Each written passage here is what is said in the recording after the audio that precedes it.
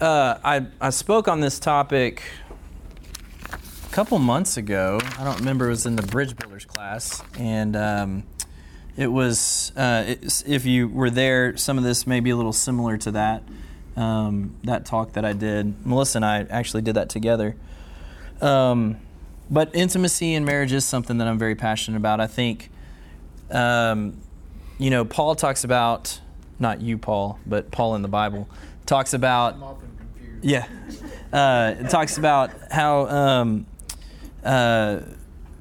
marriage is synonymous to our relationship with Christ, and that we can learn about how our marriage is to be from our relationship with Christ and vice versa. And I think, similarly, we can learn about not just what our marriage should be like, but what our relationship should be like. So even though the title of this is Intimacy in Marriage, I would also say that, the primary focus is intimacy. And we'll talk some about how that manifests itself in marriage. But I think that these principles are true in all of our relationships. So kind of the framework that I want you to think about is intimacy is the idea of knowing and being known. Throughout Scripture, when Scripture references any kind of sexual intimacy, it actually says they were known by so-and-so. And so that is the picture that we get in Scripture of what intimacy is. So there's some things that we do that prevent intimacy, and I'm going to start there tonight, okay? And I'm going to tell a story on myself, and my wife's in the room, so she can chime in if she'd like to.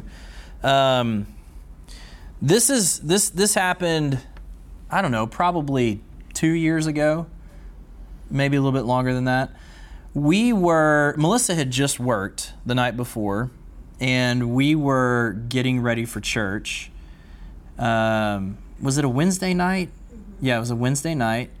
And we were not happy with each other. We got in a fight, and I don't remember specifically what the fight was about. I'm sure that I was right, and that's really all that's important. But blamed it on me being tired. Yes, and Melissa had just worked the night before, which means she worked an overnight shift for 12 hours, right? And had probably slept maybe 2 or 3 hours that day and taken care of the kids all day. So, we'd been in a fight, and I said to Melissa, let's go ahead and get in the car. And she says, well, I'd like to get some coffee on the way. And so keep in mind, we're doing the, I'm mad at you, but I'm talking to you, but I don't want to talk to you more than I have to right now. Everybody, you guys know what I'm talking about? Okay. So I'm like, I say, where do you want to go? Which way do you want to go to get the coffee? And she says, well, which way do you want to go to church? And then I'll choose where I want to get coffee from. And I said, well, just tell me where you want to get coffee from, and I'll go that way to church. And she said, no, just tell me which way you want to go, and I'll tell you where I want to get coffee. And we did this. It sounded like a playground fight. 15 minutes sitting in the driveway? I think we were late to church that night because we could not, neither one of us would give any ground, And I think that what happens is we get so caught up with one another in places that we are irritated with the other person, or we have expectations of the other person, that we forget that this is a person sitting right in front of us, right? Not only is this a person, but this is our spouse, somebody who's chosen to spend their lives with us. And I think what happens is we get so caught up in our own junk that we end up hiding from each other. We hide what we want, we hide what we need, we hide what we like about the person, we just hide. And then this other person comes out, somebody that we don't intend to be, somebody we never intended to be.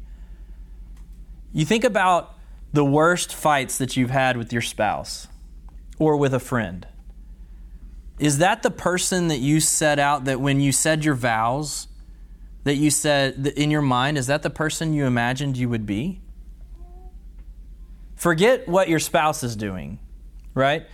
Do you feel inside the way that you intended to feel with that person?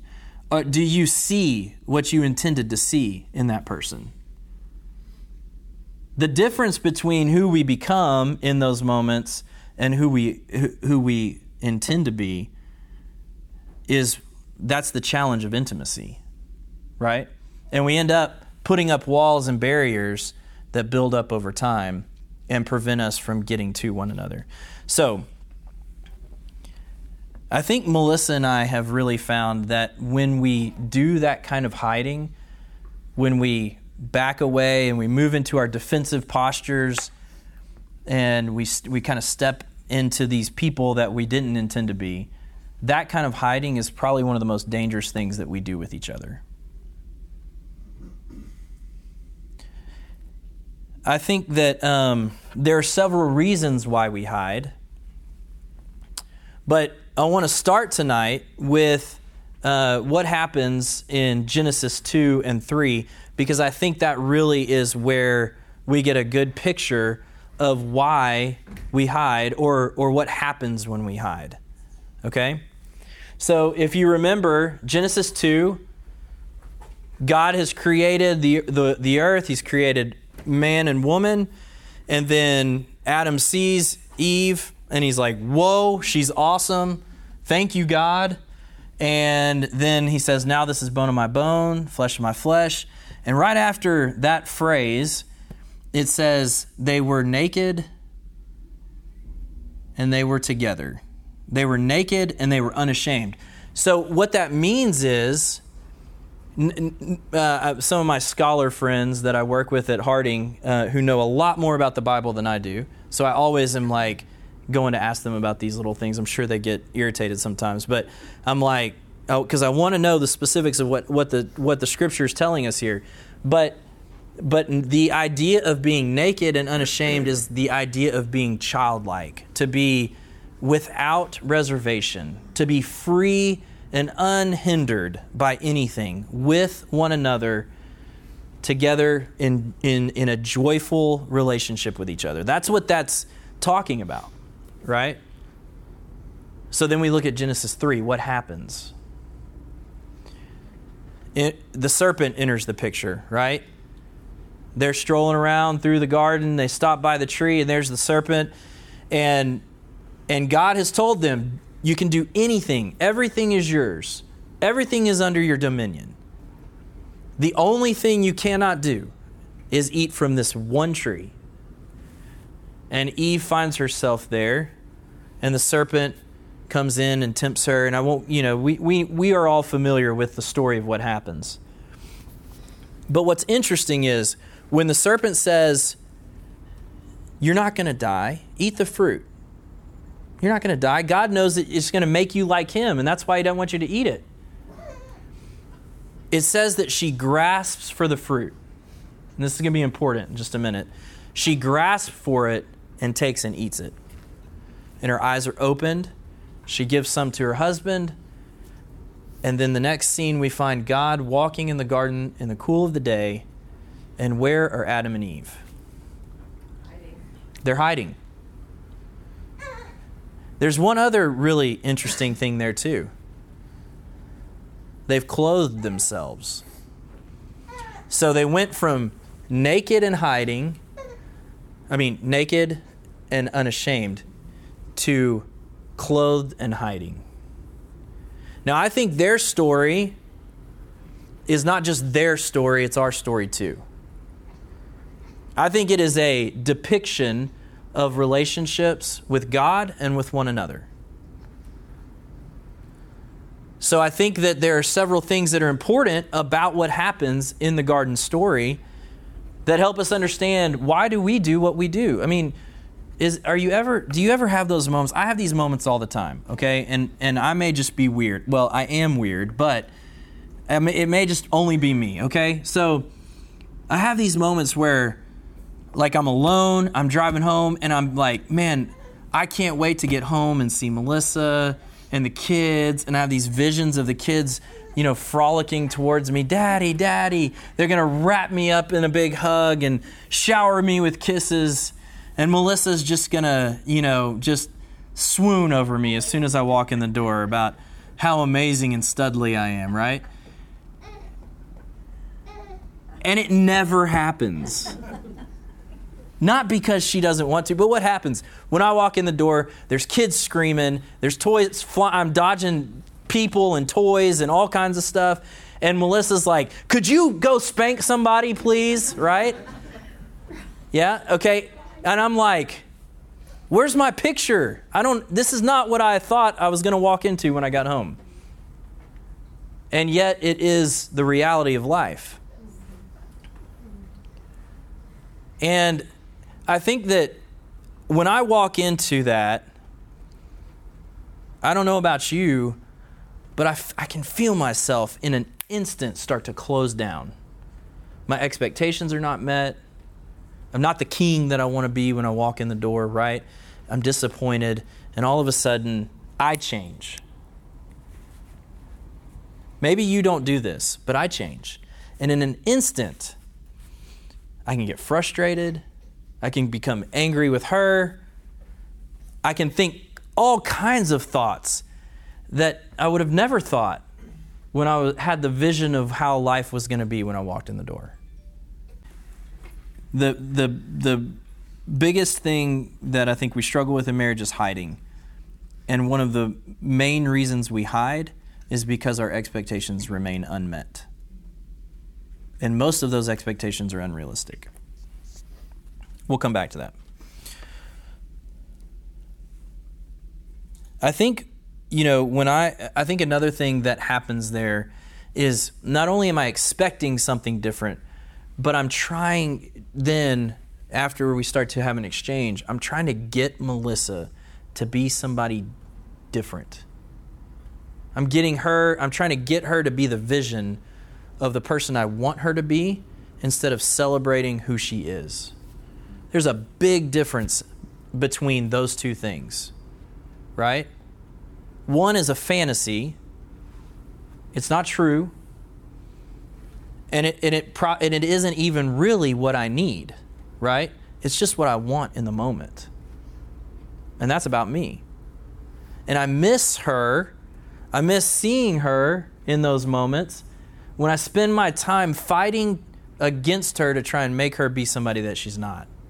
Now, I'm not into this cultural phenomenon that we've seen where just be who you are. Just, you just are who you are and you just be that way. I think that we can be way better than we are in Christ. And I think He is constantly refining us. But the way that we do that is to stop focusing on other people and expecting them to be somebody different and start changing what's going on in here. That's how we become somebody different. So when I look at Melissa, I have to stop expecting her to change and start committing to change myself. So how does this tie back to Adam and Eve? Well, they are hiding and they're clothed now when we find them in Genesis 3. And because they're hiding and clothed, there's something that comes along with that. What does Eve tell God when He says, "What's going on here?" What does she tell him? What's the first thing out of her mouth? The serpent. It's the serpent's fault. That's why we are where we are. And then what happens with Adam? What does Adam say? It's her fault. Right? And it's your fault because you gave her to me. Yeah, exactly. I wasn't thinking about that, but that's another part of it. Yeah. Adam blames two people. One of them's God for why he is caught in this snare that he finds himself in. So we have hiding, which equals shame, right? And then immediately that moves into blame. Blaming everybody else. So when I get into it with my spouse, with Melissa, and I'm wanting her to be somebody different in my mind, what is that? What am I doing? I'm blaming her for my discontent.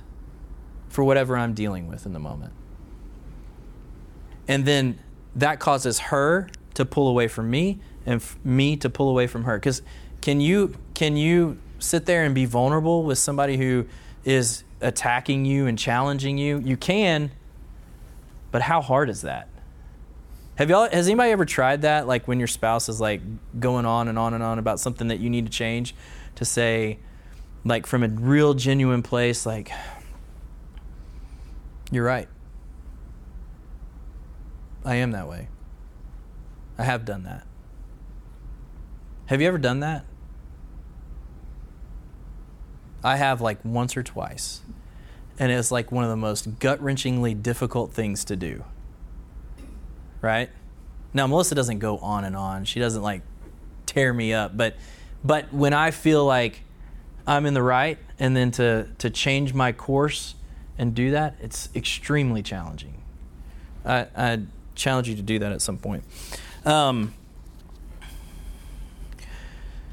So I think there are two things here, two ways that we hide. We try to get the other person to be somebody different, and we hide our own sin from them. There's a reason why the Bible talks about confession, and there are reasons why we hide our sin struggles from one another, right? What are they? Why do we hide our sin struggles from either each other, like in the church, or from our spouse? I mean, we could probably talk about how fear plays into relationships and prevents vulnerability for the rest of the night, and then do another series on it. So I don't want to spend too much time there. But I will say that I think the fear of how somebody else is going to respond is a very important point to make here. Because when we worry about our spouse's response to our sin struggle, there's several things packed into that. One is history, how they've responded in the past, which I want, if you are the person receiving the confession, think about that. How you respond in that moment is going to impact whether or not they're willing to confess when they have more sin to deal with. And guess what? They will have more sin to deal with. And they will have to confess again. It may not always be the same thing. It may not always, be as big as some confessions. But we've got to be willing to receive it in a way that encourages more openness, honesty, more reflective kind of questioning rather than a condemnation. That is something that I think we feel like, well, let me ask you, why do you think sometimes we come back at a confession with anger and frustration? Why do we do that to each other? I think we also kind of run into this. We feel like if the punishment doesn't fit the crime, it's going to happen again, right? Like, I better respond with enough emphasis on this thing so that you don't go down this road again because you hurt me. Yeah, we use those moments to hide from each other. And I would say if you use a moment of confession and vulnerability to hide from your spouse, it will not breed further confession and openness. And that's going to be problematic later on.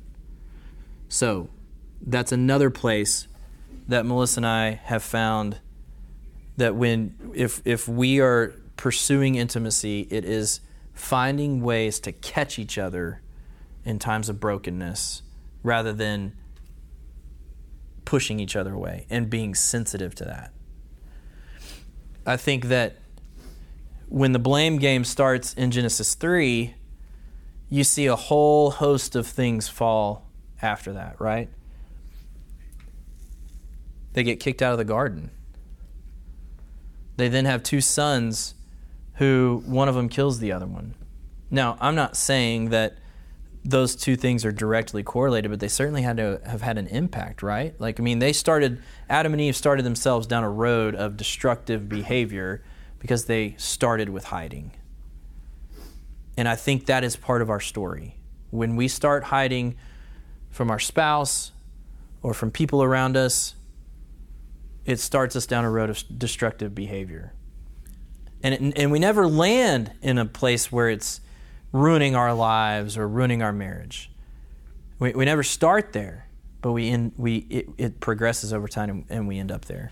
And I think that is one of the, when the fall happened, something terrible happened, and it was that shame entered in, and then blame followed it. And if those are prevalent in our relationships, we will find ourselves hiding. And we'll talk in just a second about what that means for what we feel in relationships. But I know that for me personally, when I'm hiding my sin, I feel alone. And now then I know also what follows that for me is anger. I act out of anger. I react out of anger. For everybody in this room, that might look differently. You may not react out of anger. You may feel alone and get really depressed, right? You may go start pursuing some thing to throw all of your energy into and hide in activity. You may hide in alcohol. You may hide in other substances. People hide in a lot of different ways, right? But for me, I see it manifest in anger. And so I would say, I want you to think about, I wanted to talk about this and process it, but I haven't even made it halfway through the first page yet, and there's 3. So I want you to think about, what does that cause you to do? What does it cause you to do when you hide? Where do you go when you hide? Okay? So how do we hide? We hide with emotional secrecy. What does that mean? There's a couple of these. This is the first one. Emotional secrecy is, I'm not going to let you in on what I feel. Good or bad. I'm going to look like I'm just straight as an arrow. I don't let you in on my feelings of sadness. I don't let you in on my feelings of hurt. And I don't let you in on my good feelings either. You probably have known these people before. You might think, are they emotionless? Is this person a robot? The answer is no, they're not a robot. They just may have spent so much time hiding, they don't even know what they feel, right? When you bring that into a marriage, it gets very complicated. And obviously people are going to be on varying degrees of this, right? Some people may just have trouble accessing their emotions. Some people may just seem like they have no emotion. So we hide through emotional secrecy. We hide through hidden sin. We have that thing that we think, man, this is going to give me relief, right? This is going to give me some sort of escape from my world so that I don't have to deal with it for just some time, just this small period of time.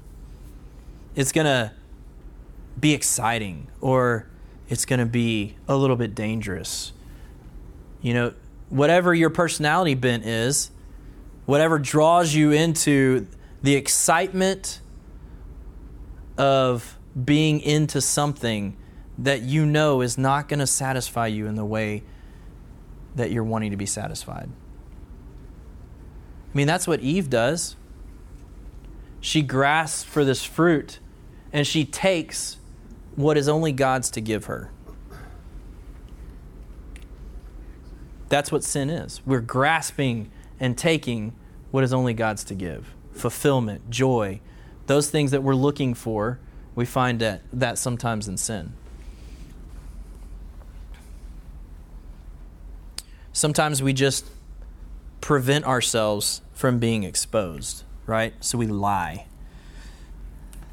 We lie in our marriages. We tell our spouses things that we think they want to hear rather than what we really think. Now, sometimes that might be healthy, like if they say, do I look good in this dress?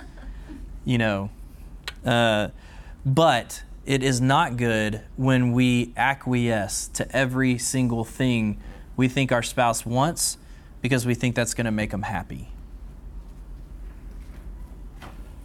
Okay? We keep score. We hide by keeping score. And by keeping score, we mean that I've done something for you, and so now you owe me. Now, that may not happen in the moment when you're giving, but it comes up later. And usually what that looks like is, all right, so let's say Melissa and I give Melissa flowers, okay?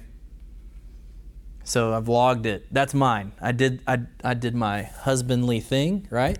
So now Melissa is going to take care of me. She's going to do something special for me. And then 2 weeks go by.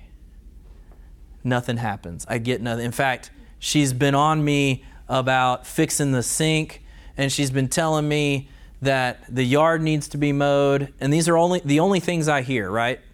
I'm hearing all of her things that she's telling me to do. And all the while I'm like, I gave her flowers. And she's acting like this. This is ridiculous, right? So after about the third thing that she tells me needs to be done, I blow up. And she's like, what is going on here? Like, it doesn't make sense, right? It makes sense to me because I know why I'm blowing up, but she doesn't. I've hidden from her what's going on internally. And now unless I say, hey, I gave you those flowers 2 weeks ago and you never said anything about it, she's not going to know. But don't we do that to each other? Don't we hold on to stuff? It does count. It is scorekeeping. It's just on the negative sides. That's kind of where I thought you were going initially. Yeah, no, you're exactly right. Must be a problem I have. No, I think that's absolutely, that's even, I think that happens even in more damaging ways when somebody's wrongs, or maybe they confess something to us and we bring that back and show a lack of forgiveness over and over and over again. It kills intimacy. And we are hiding behind that because we get to use that as our trump card. The problem is there aren't supposed to be trump cards in marriage. You're not supposed to carry it around. No one should be holding the ace of spades. If somebody's holding the ace of spades in your relationship, you're hiding from each other. Okay. Great point, Paul. I'm glad you said that. So, let's talk about intimacy. What is intimacy? In my in my practice, I usually begin with everyone that I meet with by telling them about what intimacy is, in my opinion. And I think that what I would say is that we are always seeking intimacy. I think that's what we are grasping for it, but we're trying to take it for ourselves rather than allowing God through us to build that between us and our spouse.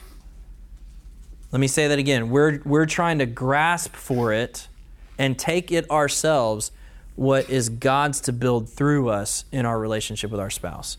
So, here's some intimacy killers. Telling your husband or wife that they're just like their mom or dad. These are ones that I've done before. So, but Melissa's parents are great people, so she takes that as a compliment.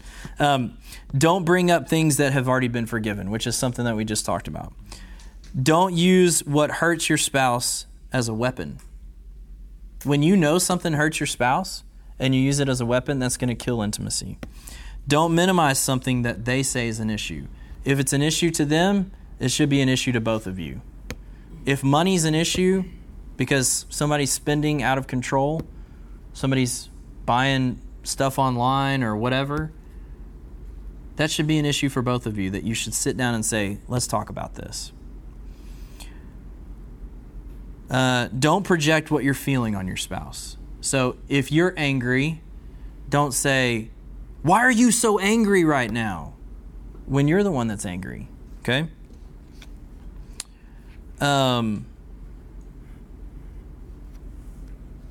I think in the process of trying to get to a more intimate place, Melissa and I, based on some of those things that I just listed, we have had some knockdown dragouts. Raise your hand. We're going to be vulnerable here. Raise your hand if you've ever had a knockdown dragout fight, in your opinion, with your spouse. All right, we got a few brave people in here. Raise their hand. Okay, so when those knockdown dragout fights happen, do you find yourself listening or hearing what your spouse has to say? This is not a trick question. I just think of the next thing I'm going to say. That's right. Yeah. Our ears are closed. So research actually shows that in conflict, our blood pressure and our pulse rises. Our heart rate rises, right? And once it gets above 110 beats per minute, we actually physiologically are unable to hear what the other person's saying. We cannot receive that information, let it sink in, and truly process it. Isn't that fascinating? So there's the Gottmans are the people that have done this research, and what they say is in their institute, they will have people actually go take a break if they get into a fight, and they'll take their pulse and they'll wait until their pulse drops below 110, and then they'll resume the conversation. So what does that tell us about the intensity of what happens? Does anybody in here think that your pulse has ever gotten above 110 in a fight with your spouse? Raise your hand if you think it has. I'm thinking maybe 200, right? For Melissa, not me. What happens is we stop hearing each other, we stop seeing each other. If you can't hear what's being said, you don't see the person in front of you anymore. In Luke 7, we have this woman that comes in who messes up a whole party for Jesus and really for this Pharisee that's invited Jesus over. Luke 7, verse 32 and 50, I'm just going to tell you the story real quick. You got this woman, says that she's a sinful woman. Most scholars agree that she was probably a prostitute. She walks into this party. Now, back in the time of Jesus, if a Pharisee invited a rabbi over for dinner, they would have had them, and it describes them in this courtyard. Basically what that was a courtyard that was open to the public, and people from around the towns all over would have come to listen to the debate between the rabbi and the Pharisee at dinner. Okay? So we're not talking about a small get-together here with just the followers of Jesus. We're talking about the community has come here. So you remember in this particular story where it says the crowd parted and she walks in? There was an actual large crowd here of people that were watching this take place. Think about this. There were probably, if she was a prostitute, there were probably people in the audience who had been with her. There would have been certainly people who would have seen her and known what her occupation was. One of the cultural influences here is that for a teacher of the law or a rabbi like Jesus to touch a sinful woman like this would have meant that he was unclean, which would have meant that he'd have to go back through ceremonial cleansing, something that they would have really avoided, okay? So this is a really intense moment where there's all this cultural pressure, not to mention that the woman uncovers her hair, which would have been like in our culture, a woman exposing her breasts, okay? So she uncovers her hair, she cries on Jesus' feet, she dries his feet with her hair, and what's happening with the Pharisee whose party this woman has ruined? Blood pressure's going. He's at 110, yeah. Yeah. He's at 200 probably. It says that he thinks, he doesn't say it out loud, but he thinks, doesn't he know who's touching her?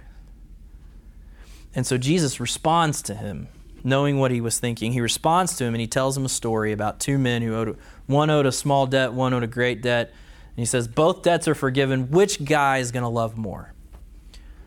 And the Pharisee says, the one who had the bigger debt. Jesus says, that's right. And then he says something that's really interesting. And the scriptures is very clear to point this out. And I think it's for a reason. He says, looking at the woman, he says to Simon, the Pharisee, he's looking at this woman. And he's talking to Simon. And what does he say? Anybody remember? Do you see this woman? He's looking at her and he's talking to the Pharisee. What kind of point would that make to her? Do you see this woman? He's saying, I see you. I see you in the midst of all of this cultural pressure, in the midst of everything that people are thinking about you right now, in all of the faux pas that we've broken, in all of the things that you've done in your past, and everything that's happening right now, I see you. I take this moment to see you and not succumb to all of that junk. What I'm saying right now, this is what was so special about Jesus Christ. That's why he was the Son of God, because he was living in the flesh exactly how God wants us to experience him. And that's exactly what he wants us to give to each other. When Paul says that, as he's talking about marriage, he says it's a mystery, but I'm talking about Christ and the church, saying that the two are in correlation with one another, right? That's what he's describing. See each other as Christ saw the sinful woman. Be present with each other the way that Christ was there for the woman who was caught in adultery. When everybody else was gone, he was still there with her. Is that the attitude that we carry into our relationships? If it is, we will find intimacy. If we see each other in the midst of all of the junk in our lives, we take a moment to say, forget about all that. I see you. You're beautiful. I love you. I'm thankful for you. I want what's good for you. That's intimacy. That's true intimacy. Sorry, I started preaching a little bit. I didn't mean to do that. So here's what I think intimacy is. First, we see each other. Second, it's a commitment to each other that we're here, we're staying, we're not going anywhere. You know, we live in a culture where 50% of marriages end in divorce. And I know there are people in this room who've been through that. It's devastating, right?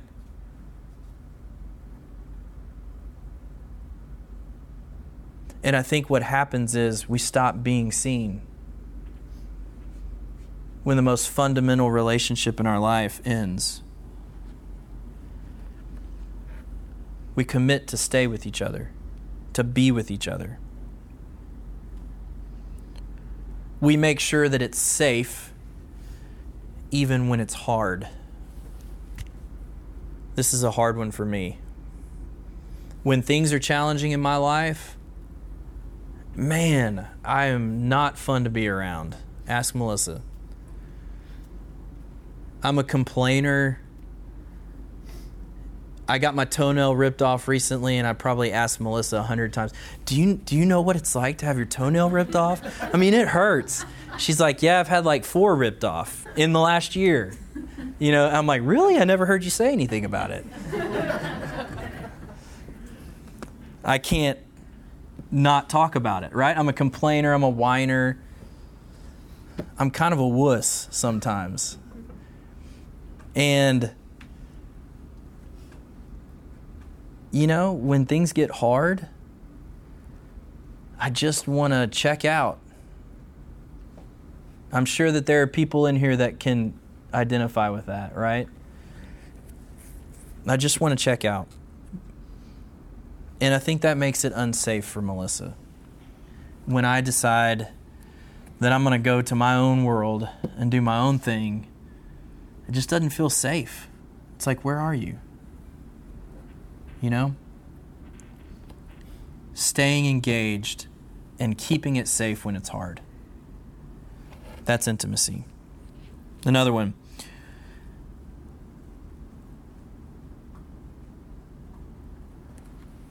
It is the opposite of hiding. Okay? Intimacy is the opposite of hiding. The reason I put it that way is because hiding is, I believe, our norm. It's our go-to, it's our default. We hide by default. And it's the opposite of that. It's choosing to betray how you feel and what you want to do and taking a step towards the person that you have committed your life to be with. That's intimacy. It's saying, I'm not going to choose my default anymore. Okay? I wanted us to discuss some of this, but we got 4 minutes left. So,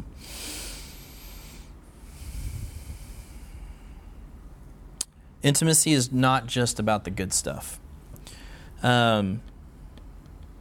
Which means you let your spouse in on the joy and the suffering. If you're suffering, don't suffer in silence. You don't have to. It's not healthy for you to, and it doesn't make it better. Your kids and your spouse will all feel it and know it. You're the only person that doesn't realize that everybody else knows. So don't hide. Intimacy is built through the day in and day out of catching each other and catching each other well. We catch each other in good times, meaning your spouse is like high on life because something great happened. Maybe Anna Kyle had some sort of awesome thing happen at work, and you find joy with him in that moment. How many times do we like come in, you know, I'm sure this has happened with you guys. Sometimes this happens with Melissa. I do this. She's excited about something, and I'm like, whoa, you're really excited? Man, look at you. Almost like a jab, you know? That kills. That takes the air out of the balloon, the helium out of the balloon in the moment when somebody's excited and joyful. And we just come in and we're like, well, look at you. You sure are excited. La-di-da, I'm glad you're having a good day. Let me tell you what happened in my day. Right? Sharing the joys and the suffering. We don't, in the same way that we don't let the air out of the balloon, we don't say, well, suck it up, buttercup. Get over it. I imagine that in my counseling practice, I wouldn't have people come back if I use those kind of tactics, right? So why do we use that with each other? Right? Okay. Brene Brown says this. Brene Brown did a pretty broad-reaching study that is pretty impressive. If you've ever read, if you haven't read Daring Greatly, I suggest you read it. It's awesome, and it talks about vulnerability and that kind of thing. So Brene Brown's word is wholeheartedness. That's what she uses to describe intimacy, living into relationships wholeheartedly. She says this: when I asked men, women, and couples how they practiced wholeheartedness around very sensitive issues, one answer came up again and again: honest, loving conversations that require major vulnerability. We have to be able to talk about how we feel, what we need and desire, and we have to be able to listen with an open heart and mind. There is no intimacy without vulnerability. Intimacy requires vulnerability. And the last thing that I would say is loving well. Loving well is not just, we've cheapened the word love, right? I say this all the time, I love pizza, which I really do. I love pizza. I probably ate it, 90% of my meals growing up? Seriously, this is not a joke, people. I did really eat pizza a lot growing up. And still do. We had pizza tonight before it came. So it's not just saying I love this thing. Dallas Willard says that love is the will to good for another. That you're willing it's good. So I can say I love pizza, but that's for my own benefit. I don't care anything about the pizza and what happens to it. I'm not willing it good. I am willing it good in my belly, but I'm not willing it good that something good happens to the pizza, right? So actually the word love in the Bible is referencing this idea that Dallas Willard talks about. He says this, what exactly is love? Is the will to good or benevolence. We love something or someone when we promote its good for its own sake. Love's contrary is malice, and its simple absence is indifference. Its normal accompaniment is delight, but a twisted soul may delight in evil and take no pleasure in good. Love is not the same thing as desire, for I may desire something without even wishing it well, much less willing its good.